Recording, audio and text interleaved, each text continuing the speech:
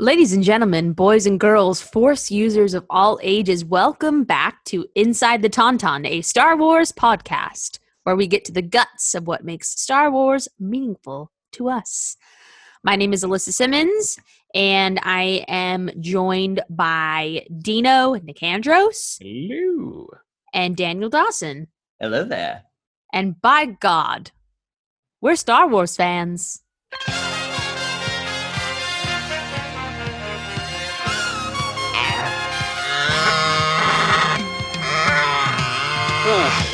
I thought they smelled bad on the outside. Star Wars Inside the Tauntaun. This is our podcast opening song. Alyssa, Daniel, and Dino talking about Star Wars. Like and subscribe.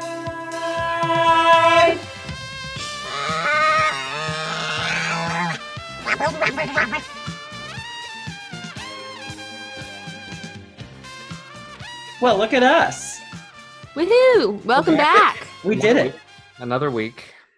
Yeah, we survived. We are here. We are healthy, thankfully. We're Star Wars fans. Speak for yourself. Oh yeah, sorry. 2 out of the 3 are queer. We're Let's just cut to the chase. A lot has transpired in the last yes. few days since What a freaking week. I've been battling on Hoth this whole time. I know. How goes it down there? Well, times are hard, man. Use the tow cables. I think we might. Oh, really? Is that a thing?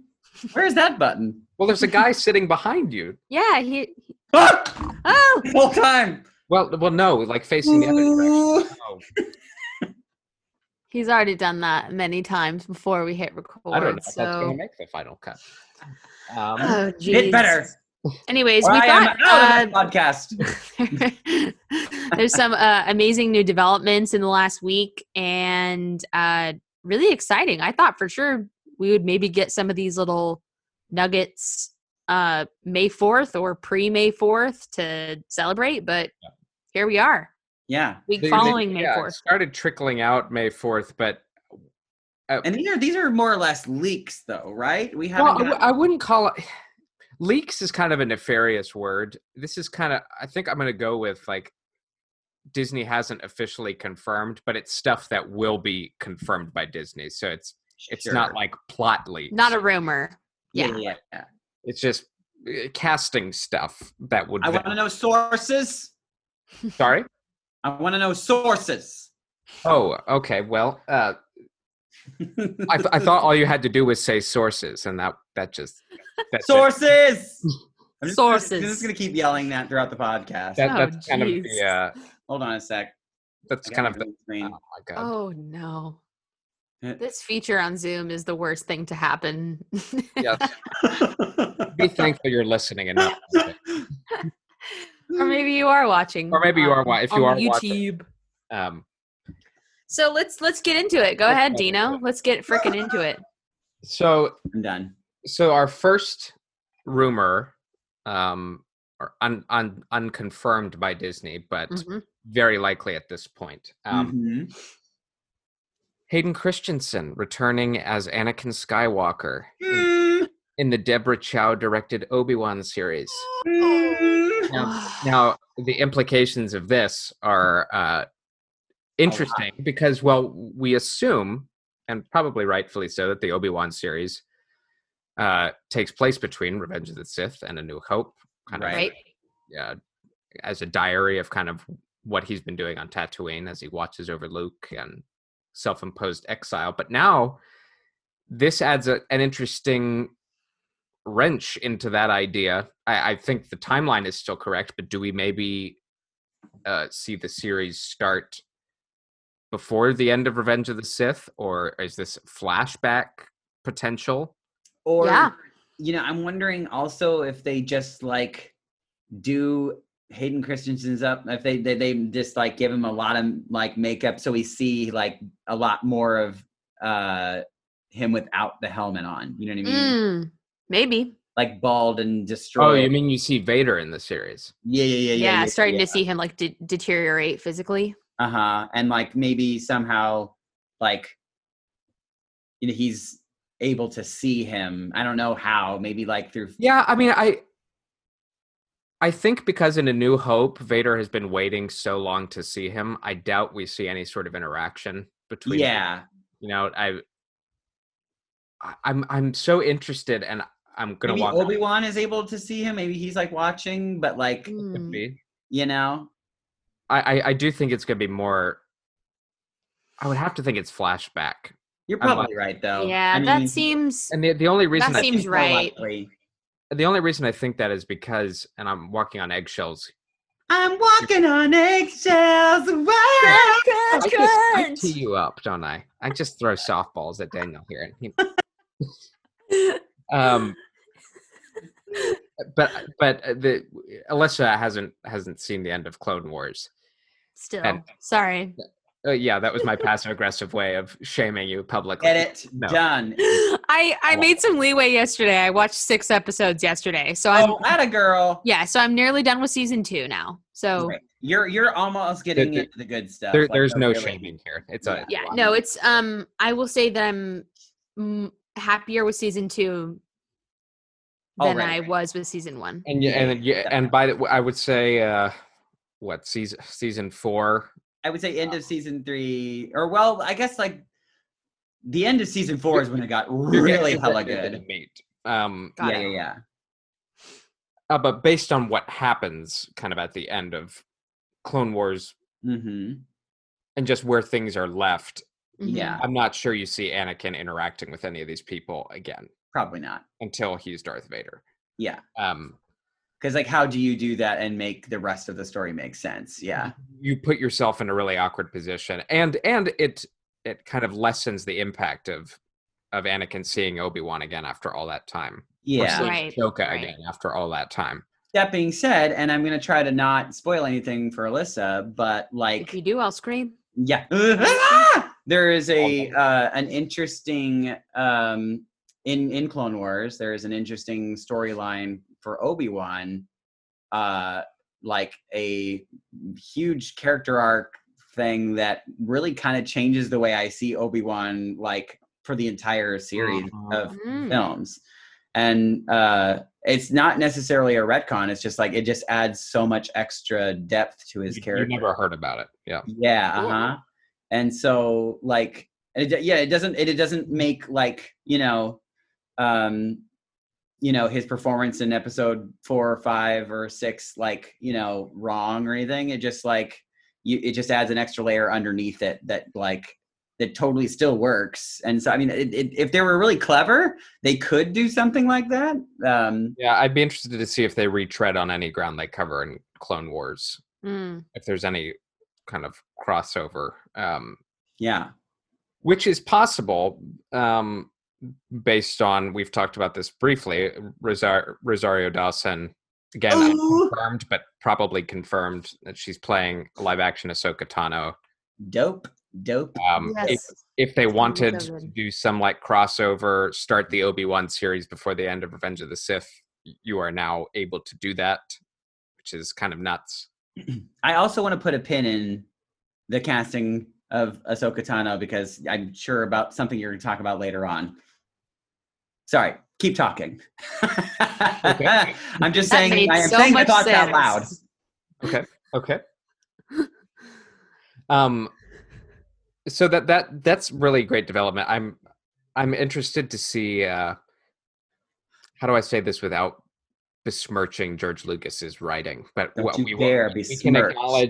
can acknowledge that the prequels from a purely dialogue standpoint aren't the strongest. Yeah.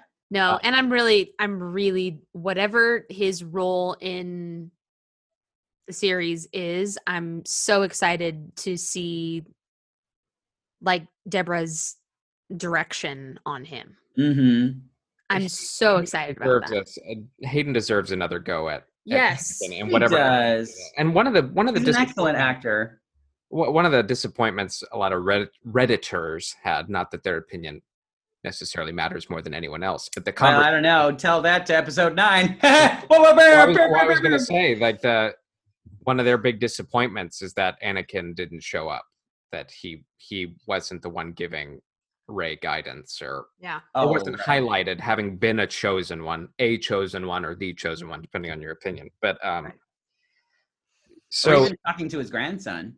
right, and I remember I was at Star Wars Celebration in Orlando in 2017, and they were doing the 40 years of Star Wars celebration, and he came out during that panel with Ian He McDermott. came out? I didn't know he was out. Oh my! We should Yeah, have it was featured him on our was a- diversity episode. It was really special for everyone.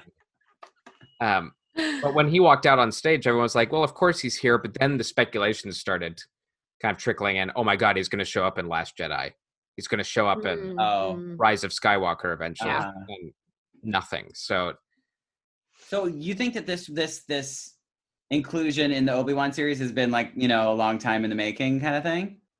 for as long as the Obi-Wan series has been an idea, Yeah. I think they've been looking for the appropriate way to bring him back in. Well, yeah. Do you think that that's? Well, I guess it couldn't have been the reason why he was at the celebration. No. I mean, No, they were mean, just. He was at Celebration because he was at Celebration. and he played Anakin Skywalker. I mean, he's Yeah. But he had disappeared for a long time, and, Right. And I think that was more by choice than Lucasfilm kind of, because he kind of took it Took it pretty hard. hard. There was some criticism of Well, he more or less blames Star Wars for kind of like ending his career, sort of, right? Am I crazy? Yeah, I don't remember if he ever explicitly said that. I mean, I know he didn't because they wouldn't invite him back. But Yeah, right. but I think there was kind of Bye. a Oh, he did what? Oh, there was kind of an insinuation that the critics were super hard on him, the fans even more so. Oh yeah. But they've Yeah. started to kind of embrace him again, and so him showing up at Celebration was kind of a We still love you. yeah. And We love you, Annie. We want you to live. I think that Star Wars fans will have fully healed when they are able to forgive. Well, Jar Jar I think they already have. If I'm you willing. if you read the comments about how angry they were he wasn't included in the sequel movie. In these, yeah. Mhm. Jar Jar Binks? Oh, not Jar Jar. No. That's what I was going to No, say. Hayden I think Christensen. that the Star Wars fans will Well, have fully Ahmad healed Best. once they've- Ahmad Best is going to be hosting a TV show, Star Wars TV show for kids that was like Legends of the Hidden Temple, but it's for Oh, Oh, that's kinda fun. cool. but it's for Jedi. Like he runs. Oh, Cute. that's so fun. I would have lost my mind about that Oh when I was my a kid. So I'm God. really glad. I mean, he was suicidal after those. Yeah, I know. Which is Yeah, just we've- tragic. I mean, it's We've talked about this a little bit, how absolutely brutal. a very fans can small, be, a very and- small sect, but very vocal group of fans have just been Yeah. awful. Hey, guys, if you're listening to this podcast, Knock it off. well, first of all, knock it off, but also send our good friend Jar Jar Binks a message. Ahmad Best is on Twitter. Yeah, he's on Twitter. Like, just say, hey, just thinking of you. And, I liked your performance. And I see that now. And, I was wrong. I was wrong. was wrong, Jar Jar. It wasn't we your can fault. still have opinions on the character of Jar Jar. I mean, it's not about that. It's the about same. It's the same. I mean, with like the original 3 films, like people. There's a whole group of people that feel that way about Ewoks. yeah. Think they Although I ruined- am curious, I mean, they like, if ruined he was, Return of if the Jedi. he, I mean, like, you weren't the one that wrote the line. That's what I'm "Excuse saying. me?" Although if he was, that would be really, really sad, and I'd be like, oh no. That's what I'm saying. Any character deficiencies can't. I mean, No, you can't blame. You can't blame the actor. Are you? No. You kidding? and if you Jeez. Unless it's the actor's fault. Unless they invented. but even if it was like, But it wasn't. It was Getting- not his it fault. wasn't. No, it wasn't. But getting a person to Period. the point where they want to take their life, guys, it's Star Wars, For goodness sakes. For the love of God. and I'm not saying that to be reductive of Star Wars, but it's We Star love Wars. Star Wars, but it's Star Wars. Stop They're being so movies. reductive, Space Dino. fantasy. Jeez. You know, it's So yeah. I don't even know what reductive means. I'm going to have to look that up. I don't. Well, that's exciting. I'm excited about yeah. him being a part of the Obi-Wan series. Me That's going to be too. awesome. And Cool. if he and Ewan McGregor get time time Mhm. together again, which undoubtedly they will. That's super cool, especially in the Yeah. light of the successful Clone Wars series, which reinvigorated that relationship, Mm-hmm. reinvigorated those movies, as we've talked about so much. Another prequel actor, switching gears a little bit, Gears. in the last couple days, it has been announced, again, not officially, but this is likely a celebration announcement. Yeah. Temuera Morrison Mm-hmm. for playing Jango Fett and all of his clones in Attack of the Clones and Revenge of the Sith. It's been cast as Boba Fett in Mandalorian Season 2. Oh! Yes! Yay! This And- is amazing. Amazing news. Amazing news because of the implications of his casting. Number one, it's been hinted that Boba hasn't been dead, and it should be noted that in the old expanded universe, before Disney kind of scrapped most of it and recanonized, Boba gets out of the Sarlacc pit. Right. And it's Yes. detailed very. You'll remember in Return of the Jedi, he launches off his jetpack and collides with the barge and falls into the pit. Right. A very. He then basically burns his way out with his flamethrower, and he's partially digested when this happens. Like his so arm fun. effed, and He's not going to look good, but he's going to be back. I mean, yeah. At that moment, yeah. And George Lucas has always maintained he was alive. He has officially said he is alive. Well, I think even if he was still stuck in the Sarlacc pit, he would technically still be. Well, no. It takes the Sarlacc pit 1,000 years to digest you. So I mean, there's a good chance. I mean, as long as he's got food down there, let's just pretend that he brought like rations with him. Well, in one of the Star Wars Aftermath books, which is a trilogy of books written by Chuck Wendig, he does this. It's in the first book. He does these little asides that show you just little vignettes of what's going on around the galaxy.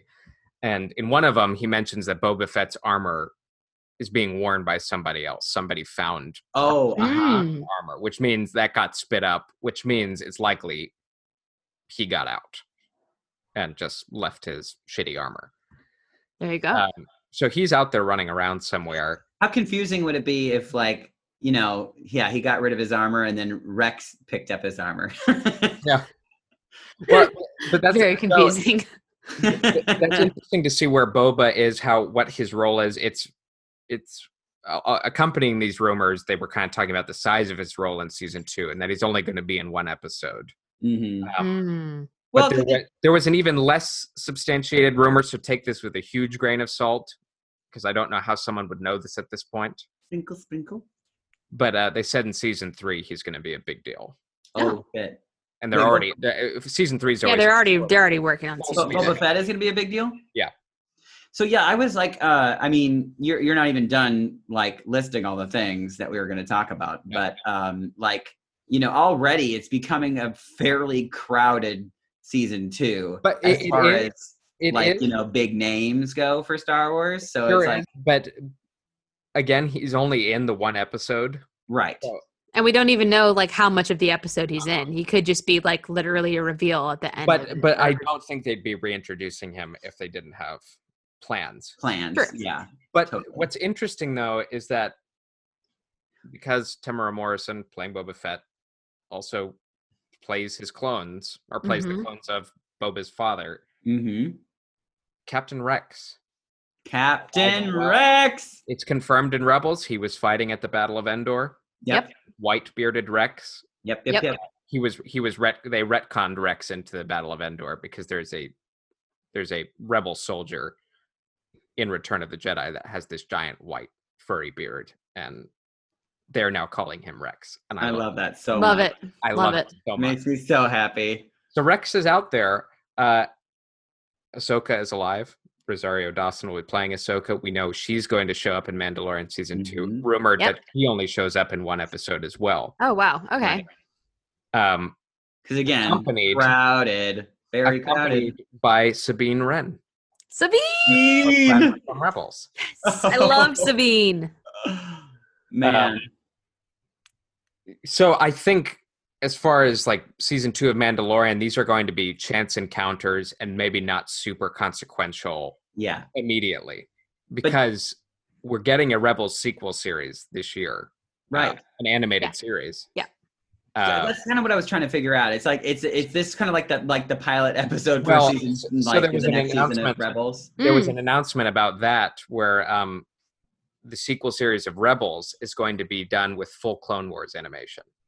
Oh, interesting. Oh, Was okay. it because it was like easier or cheaper or like? Oh, because it's better. It's more expensive Oh. and better. Sure, yeah. And what Alyssa, when you get to the final episodes of Clone Wars, you'll see what we're talking about. Oh, it's a film. It's a film. Yeah. They I took mean, the I've seen obviously, like, I haven't been able to avoid complete. Yeah. Like everything. honestly, like there's like if they had done like episode 1, like some of the battles in episode 1, like they do in the Clone Wars finale, the cleanliness and the smoothness of the animation is unbelievable. it is really. So it's going to impactful. suit a Rebels series really well. But I believe the Rebels sequel series is slated to come out a month after Mandalorian. Okay. So Ahsoka and Sabine and Rex, if he's involved, have their mission. I don't know how far along they are looking for Ezra, which I assume is the capacity we'll see them in. Oh. Right. So Ezra's probably not gonna be Mandalorian. That opens a whole nother door. Ezra's in Mandalorian too. Is that what you said, Daniel? What's that? Did you say Ezra's in Mandalorian as well? Yeah, right. I'm just saying he's in it. Yoda's in it. He's in. Well, this does open the interesting possibility of Ezra and Thrawn are out there somewhere, and I don't know how much of Mandalorian you want to, kind of cohabitate with the Rebels story. Right. It might just be like. I think this is just kind of a fun crossover event. I do too. Kind of like Marvel television. Kind of Yes. Marvel television weaving in and out of the movies. Because if I was going to make I think the reason why they're bringing some of those characters into the Mandalorian story is because the Mandalorian story is going to have a little bit more to do with the what is it? The Great Purge of the Great Purge of Mandalore. of Mandalore. And that's why Sabine is important, because she comes Yes. from Mandalorian royalty. And I think that they're Higher more than likely going to tell us, because I mean, they're not going to like pull out the fucking dark sword or the dark saber and just like not tell us like, well, some of the fans who don't know what it is, they have to like let them know, and then also how did he get Because it? how did he get it? Yeah, and if Sabine is going to be in it, she's going to be like, oh, let me tell you Well, all about it. this next piece of news is fascinating. Very The fascinating. Darksaber, and let's give some backstory, because I know a lot of casual fans were like, what the hell is a Darksaber? It's introduced in Clone Wars. It's a black tinted lightsaber Yes. that belonged to an ancient Jedi that was taken by a Mandalorian warrior. Mandalorian warrior kills a Jedi, takes it, and Back when they were not friends. and it becomes a symbol of whoever, it's kind of like Thor's hammer. Whoever wields this wields power. Immense power. Yeah. And basically is like the leader of Mandalore. You're the leader of the Mhm. Mandalorian tribe. So it's changed hands over the course of these two animated series. And when last we saw it, Sabine gave it to Bo-Katan. Right. Well, Bo-Katan is going to be appearing in Mandalorian season 2, played by the actress who voiced her, Katie Sackhoff. Oh Okay. my gosh. So, okay. Remember me putting a pin? Yes. Pulling the pin out. So that's the only thing that's like a little interesting. I'm like super like hella nerd boner about this, but like, why her and then not Ahsoka Tano What do you mean? as far as the voice actor goes? Oh. I I don't know. well, I feel like that's gonna like create a little like. I don't, because Kaylee Sackhoff has a lot of experience. She was on Battlestar Galactica. She's done a lot of sci-fi real-time acting. Ashley Eckstein is a voice actor. Yeah, I mean, she's a voiceover actor. what it- That's what not it her. boils down to. Yeah. It's Yeah. not. Well, I mean, I think regardless of that, like actual real point, because I totally agree with that. I'm sure it's going to create a lot of divisiveness. It has a little bit already, but Ashley Eckstein's been at the forefront of telling people, relax. Calm down. It's not Yeah. like she's getting canceled. She has a Rebels sequel. No, she's Yeah, still got she's work. fine. She's still She's got fine. work. She's fine. she's going to be involved with Star Wars for a good long while. But I do think doubt. there's something of the physical demands. Rosario Dawson's done a lot of sci-fi as well. Yes. She's, True. She can be an action star. Yeah. Ashley's incapable of stuff like that, but she's a voiceover actress, so it's a different medium. It's not her. Yeah, it's not her court. But this is so fascinating because again, Wow. the last time we see the Darksaber before Mandalorian is it was given back to Bo-Katan by Sabine Wren. Right. She was Then like, I then don't wanna comes leave, you can the be great leader, then comes the great Mandalorian purge. which we don't know about yet. Moff Gideon ends up with the Darksaber. So either we see. So he's apparently a part of the purge. I would assume. Yeah, I would assume. So. He knew a lot about it. I mean, he was definitely a young officer when it happened. And then how he gets the Darksaber, either we see it in a flashback or Bo-Katan, come the time of Mandalorian, identifies who has it and has come to take it back. I kind of feel like maybe like the Moff Gideon is like his, like I think that he has his headquarters on Mandalore. Like that's where he's based. Could be. Maybe. Could be. But all we know is a massacre happens there and he winds up with. Oh man, I really hope they show some flashbacks. I think they will. Right? I mean, we've kind of been speculating a little. I feel like that's going to be an expensive flashback. How cool would it be to see Bo-Katan and, a Mandalorian series, and here we are. I mean, she's a badass. That's an unbelievable development. That's super exciting. Wow. Huge. And so cool for the actress to be able to like play her in two different, like completely different mediums. Yeah. I mean, this was reported this morning by Peter Serretta from Slash Film, and he's got a really good track record with this. It'd be like the equivalent of like Mark Hamill, like being able to play the Joker in real life. Like that'd be pretty nuts. And if you look at Katie Sackhoff, she looks. If you go Google up a picture of her, if you haven't seen her in a while or you're not familiar with her, she looks like her animated character, which is so cool. Yeah, you can see it. You can see where the inspiration came from. So Mando is going in really interesting direction. Wow, very interesting direction. So much Mando news. But yeah, that's a crowded season too. Like it's crowded in terms of names, but again, Bo-Katan might be more involved, but that makes sense to me because it fits in the story. Yeah, I think Dino, you nailed it right on the head. Like I don't think that all of those characters are going to be like. And you're going to have 5 storylines. Large storylines in. The story is about Mando and Baby Yoda, and they're going to encounter Ahsoka briefly.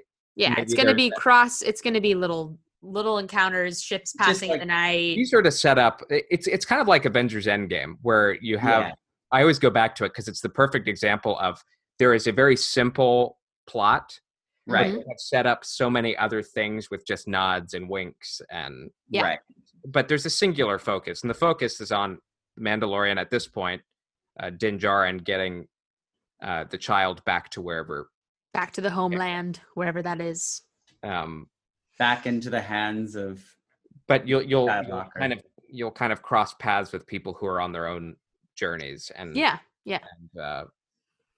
it's cool. Which that I think is a smart thing, and also a really fun thing to do for Star Wars fans, especially really, really big Star Wars fans, because a lot of people will I know there's quite a few people who have only watched Mandalorian who've like not really even seen the Star Wars movies. Right. And so to be like, I don't know who that is, but like, okay, cool. Neat. But like for us, like it's also thrilling to be able to think about what these characters who we've only seen in animated form, in live action form. Well, and that's why I think their roles, like we've just been saying, are going to be relatively small, and that's okay. One, from a story clarity standpoint, keeping the focus where it needs to be. But 2, there are a lot of people even who listen to this podcast who have no interest in the animated stuff or haven't seen it, And Which, what the hell is your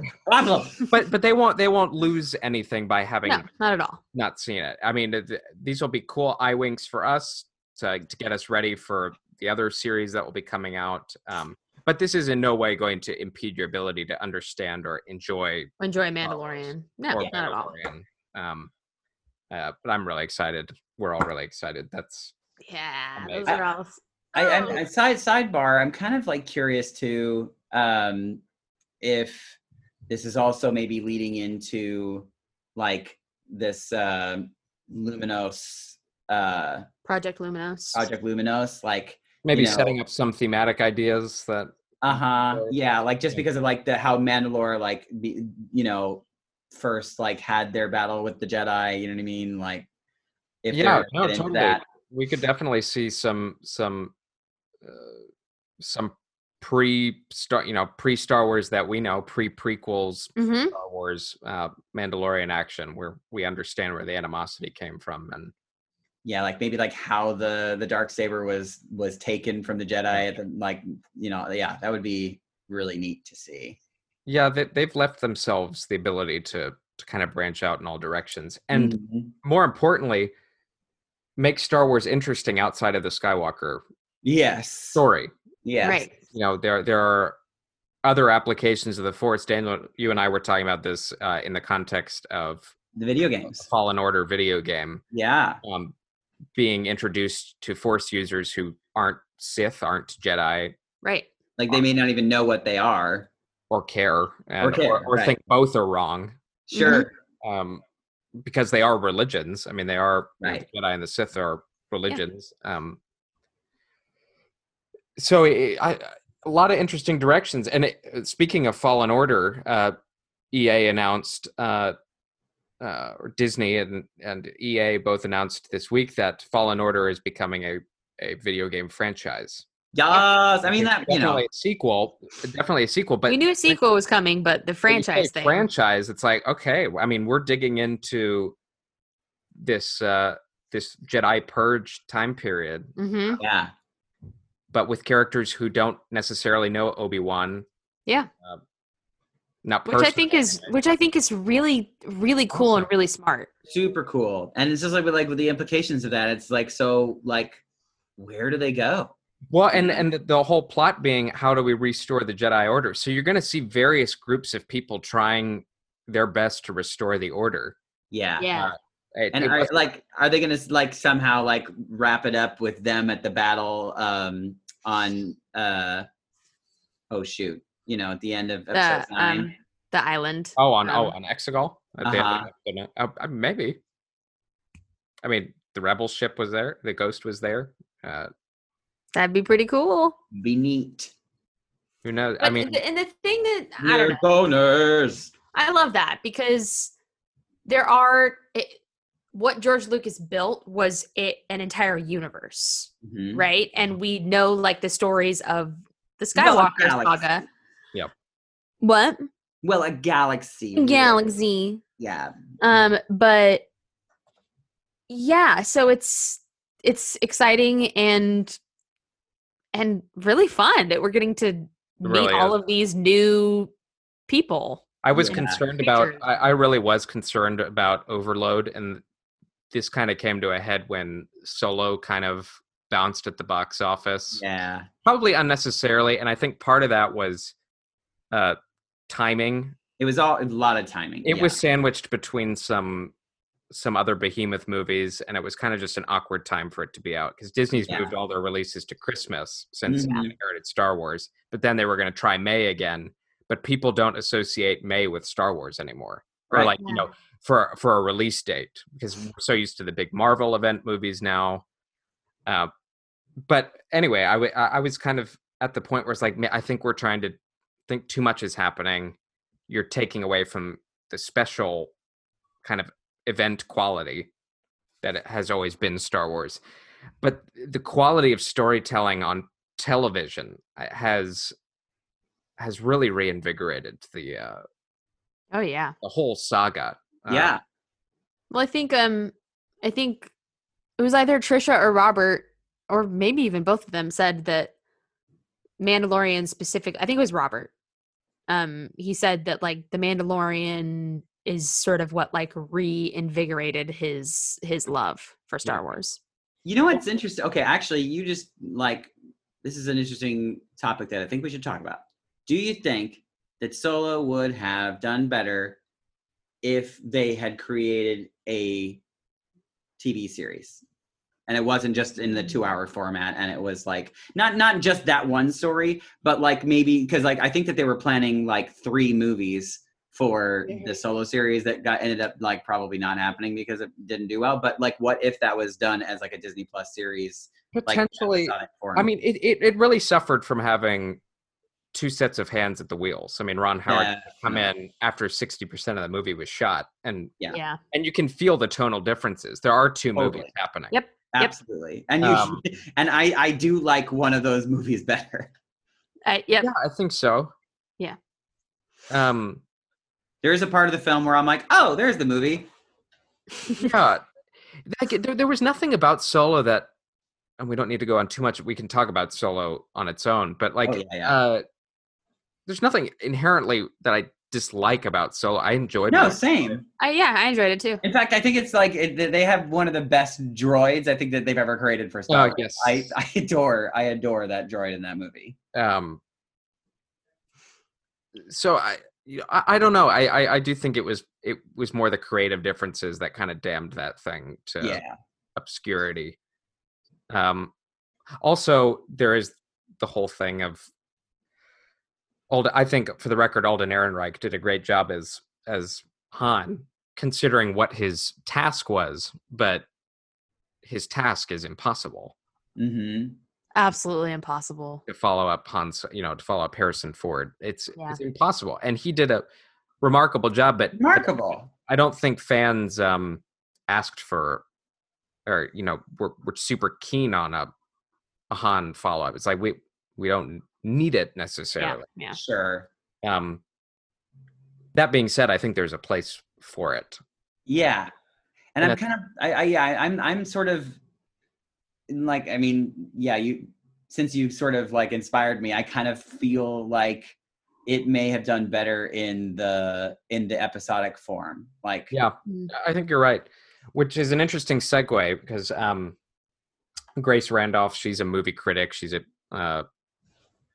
done some comic book writing, but she has a show where she kind of reviews movies, reviews trailers, and she's very well plugged in. She had mentioned that Disney was in the early stages of developing a Lando series for Disney Plus with Donald Glover, which is dope. Who I think is probably the star of that movie. I mean, hands down. He is a kindred spirit with Billy D. Williams. Yep. Yeah. He's so friggin' cool without trying. Literally.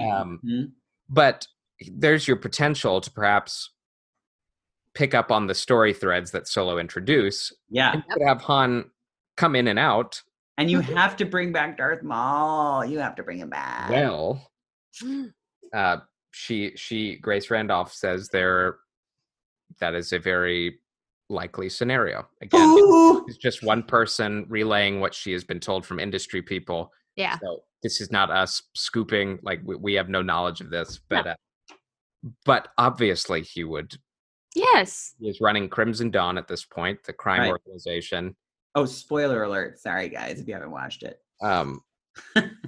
Yeah. So I can't help you there. He is alive and well, and. Well, I wouldn't say well, but definitely not well. Well, and he's not alive in real time, but in this time period we are discussing, he is ex Sith Lord gone full crime lord. Yeah, you see him at the end of Solo, and we were all like, "Oh my god, you can't do that," and then not follow up on this. And based on how he's used in Clone Wars and how we've talked about him ad nauseum, but we could do an episode on Darth Maul now because he's easily one of the best characters in Star Wars. Truly. And if he were in the Solo series, I would imagine physically played by Ray Park and voiced by Sam Witwer. Oh my god. Oh my god. Oh my god. Like, how freaking cool. That would be just nuts. I want Yeah. that. Oh, well, here's want it. Okay. So, sort of to flip the question, do you think that I at least I think I know what the answer is for me. Do you think that the Mandalorian would have done like ish around the same as Solo, if it was a movie instead of a series? Well, I think the Mandalorian's already using storylines from the Boba Fett film. They were I agree. I attempts totally that agree. Yes. Josh Trank was supposed to be heading Yep. back in 2016 before they. Yeah. I mean, I'm, whatever. I'm so glad it's not a film. I'm Yeah. So Yeah. Well, Me and I'm too. glad the focus isn't Boba Fett. Same. I'm glad it's Because it does feel like it's more of a like a I don't know. I just, like it's more like a corporate decision. This feels more like an artistic decision. Mandalorian feels more artistic decision. Right. Boba Fett show feels more like well, and corporate decision. I mean, to be frank, Boba Fett hadn't earned a movie. Totally, I agree. Like, he's a guy in cool armor who I love him to death, and I'd love to Sure. explore his story. And You're about to get a lot of hate mail by Boba Fett lovers. I'm just saying. I am a Boba Fett fan, and you get Inside the Tauntaun podcast at gmail.com. Make sure to email your hate mail to Dino. I'll just give you my phone number. I'll spare it. I can take it. I can take you noobs. Whoa! Shot fired. I love Boba Fett, and you get part of his story in the prequels, and then you definitely get more of it in Clone Wars. You'll see what I'm talking about, Alyssa, if you haven't already. He's worth exploring, but he's not a real Mandalorian. He and Jango aren't real Mandalorians. Right. They take on the mantle of it, but So we want a story, obviously, about a Mandalorian who's a real Mandalorian. Well, and here's the other thing too, is that I feel like, it's really, really hard to have like your main character, your main man in the story to be like he's not really a protagonist, but like he's sort of like an evil character. So it's like kind of an amoral anti-hero, I guess. Right. So it's like, I guess you could make a show about that, but I think it's easier to do it with a character that we don't know, because then you can like sort of make that arc for him. You can develop your own. Right. Yeah. Well, and it's the Mando, he kind of starts out, we assume he's a bounty hunter, so he's probably done some bad stuff. Totally. Obviously has. But got a bunch of, they make that pretty clear. You can tell there's heart there. Bounty in the carbon. That's the whole point. I don't know if there's a ton of redeeming qualities about Boba Fett. Same. You know where he came from. You know he lost his father, but like it's hard to get that root for factor. I think it's just more like people having nerd boners, like, oh, look at that cool thing that Boba Fett did, but like you don't really root for him like emotionally. Right. It's better to keep Boba more on the side of. I wouldn't call it. He's not an evil character. He's a bounty hunter, but totally. But it's better to keep him on that side of the ledger and let Din Djarin go through the growth, and makes more sense. Yes, agreed. Agreed. But to go back to what the point you were making, I think we are seeing that this is a better format for whatever ideas they had for a Mandalorian movie. A Boba Fett movie.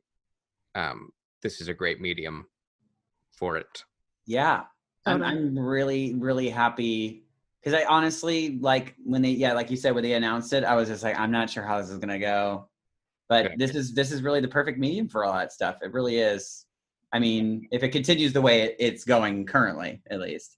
And I mean, speaking of Boba Fett, we didn't really want to believe it because we weren't getting any confirmation, but we've already seen him in Mandalorian then. Right. When what's her face? I know who you're talking about. On the assassin. What? Do a quick Google. Look it up, Daniel. I was just talking about her. What's her name? Anyway, the assassin for the Hutts that gets offed by our characters at the end of the episode. Yeah. You hear the boot spurs that are so famously attached to Boba Fett. And everyone's like, oh, that's got to mean something. I mean, Dave Filoni and Jon Favreau don't do anything accidentally. So no, they don't. I think we've gotten confirmation already that he's alive and well, unless this is somebody wearing his armor. But so that's super interesting. I'm looking. While Daniel is tracking down the name, that will continue to bother me. So we've got this documentary on Disney Plus. Yes.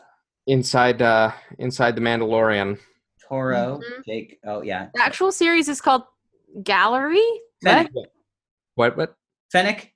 Yeah, Fennec Shand. That's it. Thank you, Fennec Shand. Played by Ming Na Wen. Yes. And she's going to be back, apparently. Oh yeah.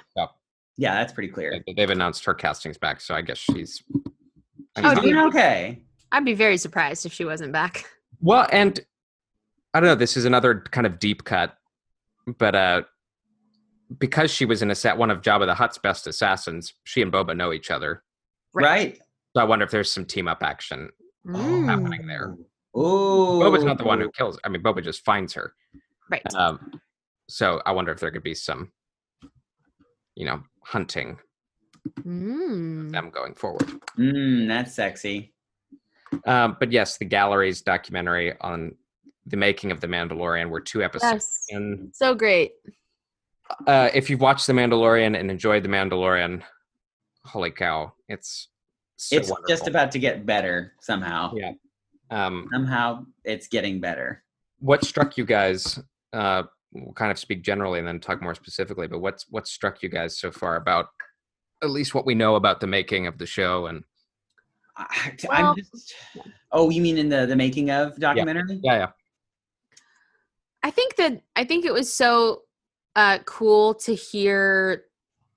They have if you don't know the sort of premise of the documentary, it's like a roundtable situation. So Jon Favreau and all of the directors of the episodes are there, and the first episode is specifically about the direction, and then the second episode is called Legacy. Legacy. Yeah.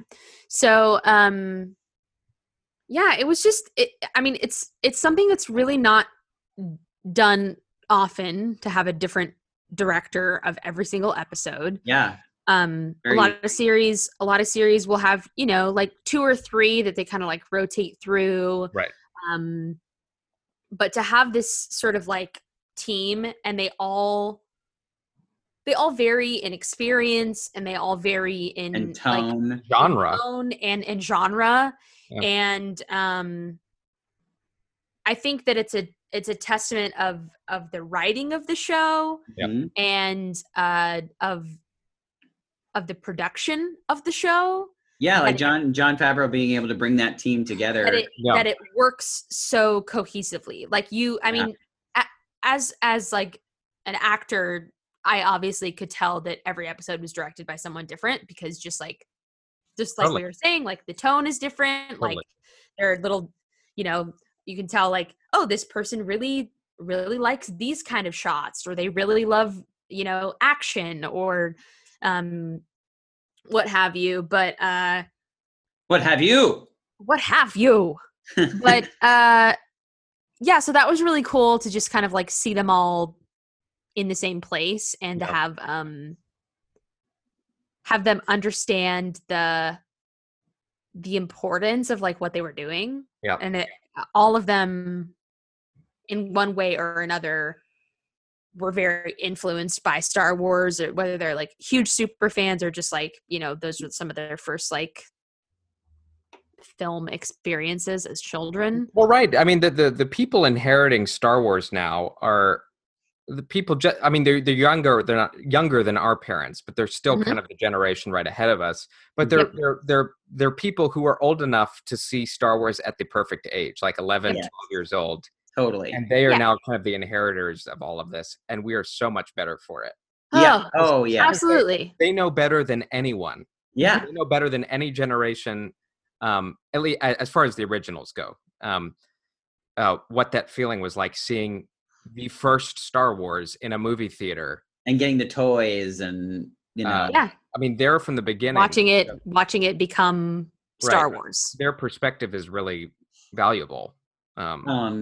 I had a couple of thoughts, and it was just really interesting to watch. Well, first of all, just watching Dave Filoni explain his thoughts on the Duel of Fates. We need to post this on YouTube. I mean, like, honestly, Or just online. like that, like, section alone was just so awe-inspiring, and I loved that they like would pan to the other directors and Jon Favreau and all of them, and they're just like, oh my God. just completely enthralled by what 5 he's saying, minutes because of, it was like, he's a fucking like encyclopedia genius about Star Wars. Well, I think And- Deborah Chow, I think she said in the documentary, she said like he knows, he like inherently knows what the right Star Wars things to do. Right. Yeah. He knows what is right. And that Yes. sounds kind of like a, I don't know, almost a douchey thing to say. Like nobody should have the right to know what it is. Yes. But no one argues it when you say it about Dave Filoni, because it's No, he just Right. it's he is George Lucas reincarnated. Like Yep. Yeah. Well, and he has understands why a- it's important. he has such a because as I was watching it, he was like, you know, bearing his testimony about Star Wars basically. And like Dissertation. and just it's inside him. Yeah. It's coming from him, and he has the most extreme like respect and reverence for, like, that's what I got for, I could tell he loves it, but it's this reverence towards what Star Wars is and what Star Wars means. Right. There's an importance there. Yeah. And he shed a really interesting light. You know, he talks about how he got the job with Lucasfilm, and how he Such a cool story. Yeah. couldn't believe it. Like, you guys are joking with me. He was like, the SpongeBob people are messing with me. I'm being for sure. pranked by the SpongeBob people again. And talks about his meeting with George Lucas at the ranch, and then he gets up, and a couple minutes later, George sends him out of the room, and then lady comes out and tells him he got the job. But he shed some really interesting light on how George was always in favor of pushing Star Wars in bold new directions with new voices. Yep. But the most important thing he ever told him was, make sure it's hopeful. Make sure I wrote that whatever down. you do and whatever story. He said, he said, remember to make these stories hopeful. So much hope. We can be driven. Anyone can be driven to do terrible things, but we can persevere. Which, it's like, which I think is like probably maybe a reason why they didn't do a Boba Fett story. Because like, how do you make a Boba Fett story hopeful? I mean, that would have been interesting to see, but like, I think that doing the Mandalorian show makes the introduction of the child is brilliant. I mean, the epitome of hope. That is literally the epitome Absolutely. of hope. You watch someone who, for the last, hour, you know that they have been killing people. Right. And here's this child. Yeah. And you see, which is brilliant too, because he's wearing a freaking suit of armor. So like this, like, you see the change happen in him, where he's like, nothing else matters, and this is my priority. Yeah. Which is like the definition of hope. It's so awesome.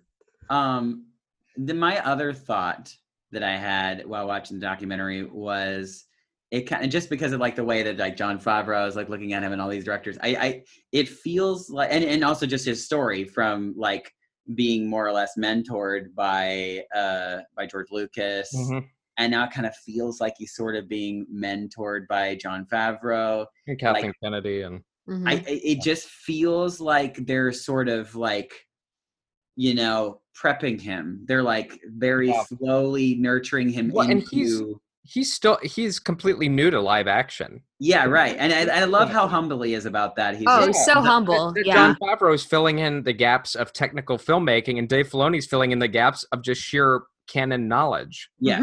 There's people out there that would be like, that know they aren't ready for it, but they love it so much that they're just like that they would throw themselves out there. They're like, I need to do the next Star Wars film, even though I know I'm ready, but I need to do it. You know what I mean? Like, but he knows, he's just like, I love it too much, and it's too important to me and the fans that like, I know that I'm not ready to do a Star Wars film. Well, and and more technical filmmakers can speak to this better than I can, but he mentions how, you know, his background is in art and in painting, and how composing whether it's photography or film, you know, composing an image or composing a scene kind of comes naturally to him because he's so used to animating storyboards.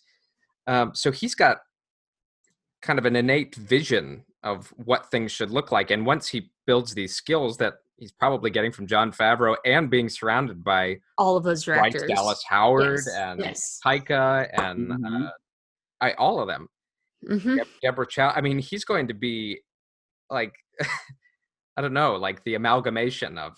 It's like the most incredible masterclass you could ever attend.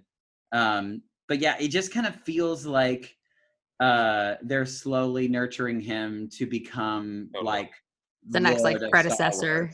Yeah. Right. I think all of these directors, you already see some of them, you know, having started with Mandalorian, you're seeing them get involved in a bigger scale. So Deborah Chow's doing the Obi-Wan series. Right. Which, oh my God. It's Can't wait. Amazing. Oh, he's so good. Taika Waititi was just announced on May the 4th that he is being given an untitled Star Wars movie, which is going to be with the writer of 1917, Christy Wilson Cairns. So you've got two Oscar nominees helming a Star Wars movie we know nothing about, but it's going to be amazing. It would be my dream if, like, because you know they announced that the creators of Game of Thrones were originally going to do a trilogy. Yeah. If that instead of them, because they still haven't gotten a replacement for them yet, correct? Well, I don't know about a replacement, but I know Rian Johnson was given a separate trilogy from what those guys we talked about that. Yeah, and I as of now I assume that's still on, so Rian Johnson will have another crack at. Well, actually, I have two thoughts, because I mean, if they are indeed still doing the idea of trilogies, then it would be cool, and it seems like they are kind of like leading Dave Filoni into that direction. Like they might be like, okay, he might get a full trilogy to himself. Yeah, you're a Jedi Master now. Now you can do.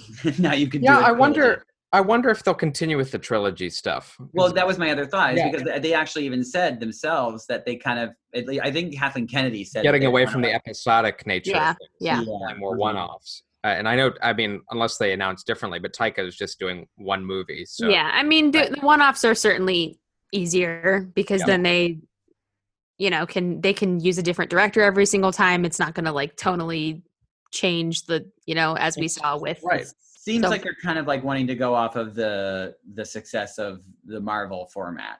Yes. Yeah. You know, and it's part of a larger story, but you could watch it on its own and and still have a great time and not be confused. Would make complete sense. Yeah.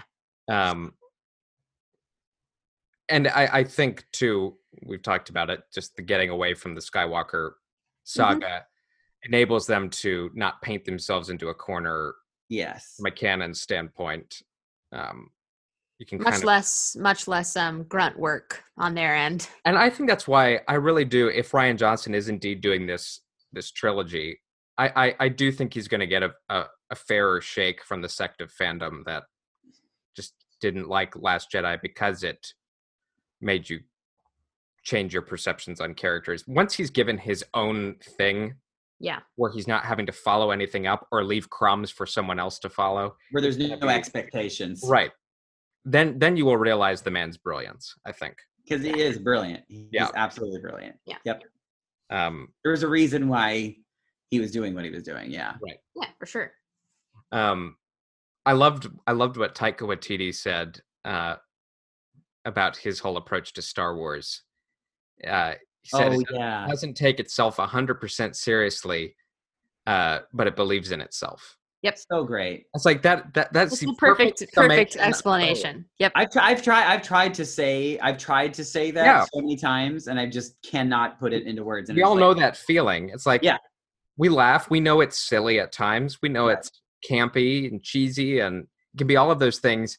But at the height of its powers, it knows all of that and still lands emotional weight and Yeah. Yeah. Well, and that's someone that understands comedy as well, because that's Yeah. that's like the definition. Like if you're like, tongue in cheek and like winking at yourself and knowing that what you're doing is funny the whole entire time, it's not going to land, Well, right? and it's like, walking a tightrope of that comedy, but not making fun of what's happening. Nope.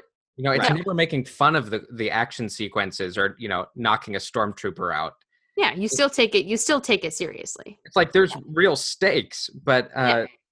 it's not this just relentless darkness. There's Yeah, like Taika Waititi's episode. At least I'm fairly certain it was this episode, like where the stormtroopers are sort of like sitting around, like Yeah, trying that's to his- shoot that's the his cans, episode. and they Yeah. can't shoot it. They're like, oh god, yeah, it's and they're Jason obviously Bateman. poking fun at the fact that they are terrible shots. yes, it's little Um, things like that. It's like stormtroopers can't hit anything, and they're sitting there with the pistol trying to. Yeah. It's perfect. It's but still taking itself very seriously, but Well, even Taika's portrayal of IG-11, it's like this Yeah. killer droid. yes, But also is apparently like suicidal. who's just again kind of has that dry sense of humor while he's murdering people. yeah, Like, oh my god! that's great. And it's That's just great. funny enough to where you're giggling, but he's also a horror. I mean, just Yeah. spinning around on his head spinning A around, his killing horse is machine, spinning like- around. Uh-huh. I mean that's peak Star Wars, and Yeah, I loved that. Absolute Able peak to Star Wars. Yep. kind of describe it that way. Congratulations, Dave Filoni and everybody on the show. It's Yeah. peak. I can't wait to see more episodes. Well, and they have kind of a running list of all the people involved directing season 2. And Oh, really? I don't know if I've seen that yet. these are all confirmed. Is it like a lot of the same names, or do they got some new people? Some. So I believe everybody from the first season is back. Oh, cool. Is it the same amount of episodes?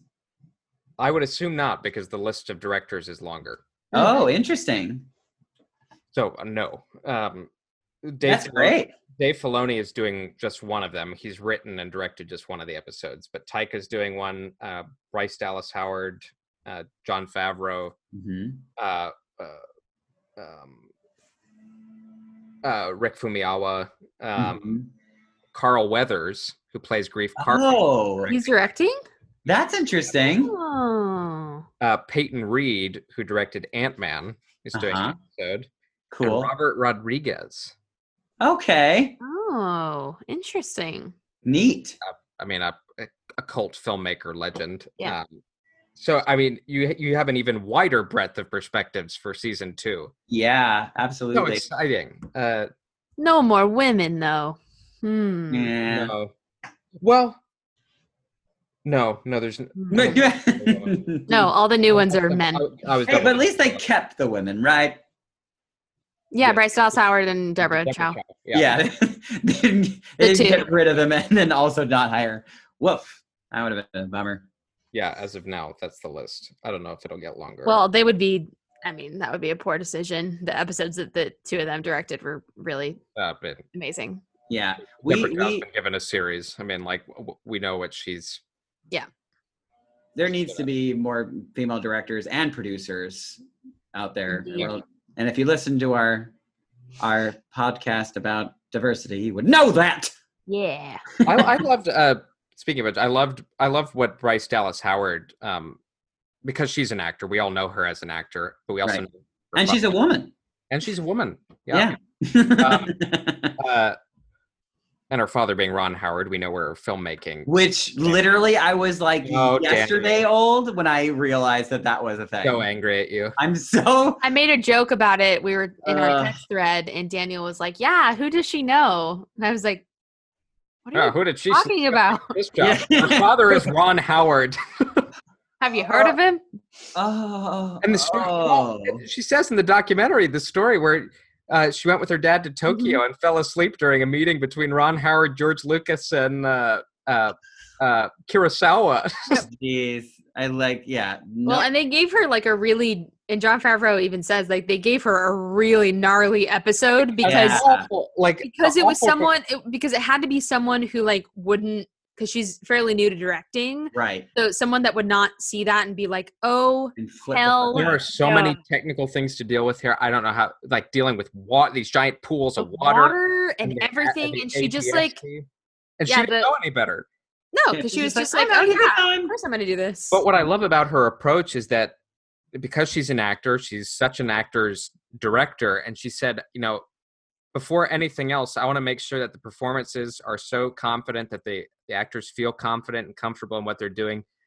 If I need to cut away from a take, I never want it to have to be because of performance. If I could watch a scene from one angle, I would. Yeah. Like I want to make sure which is so awesome, and not all directors feel sure and think that way. every angle we shoot from, if I had to use just that angle, I could, I would be able and it to. wouldn't be a big Yeah. deal.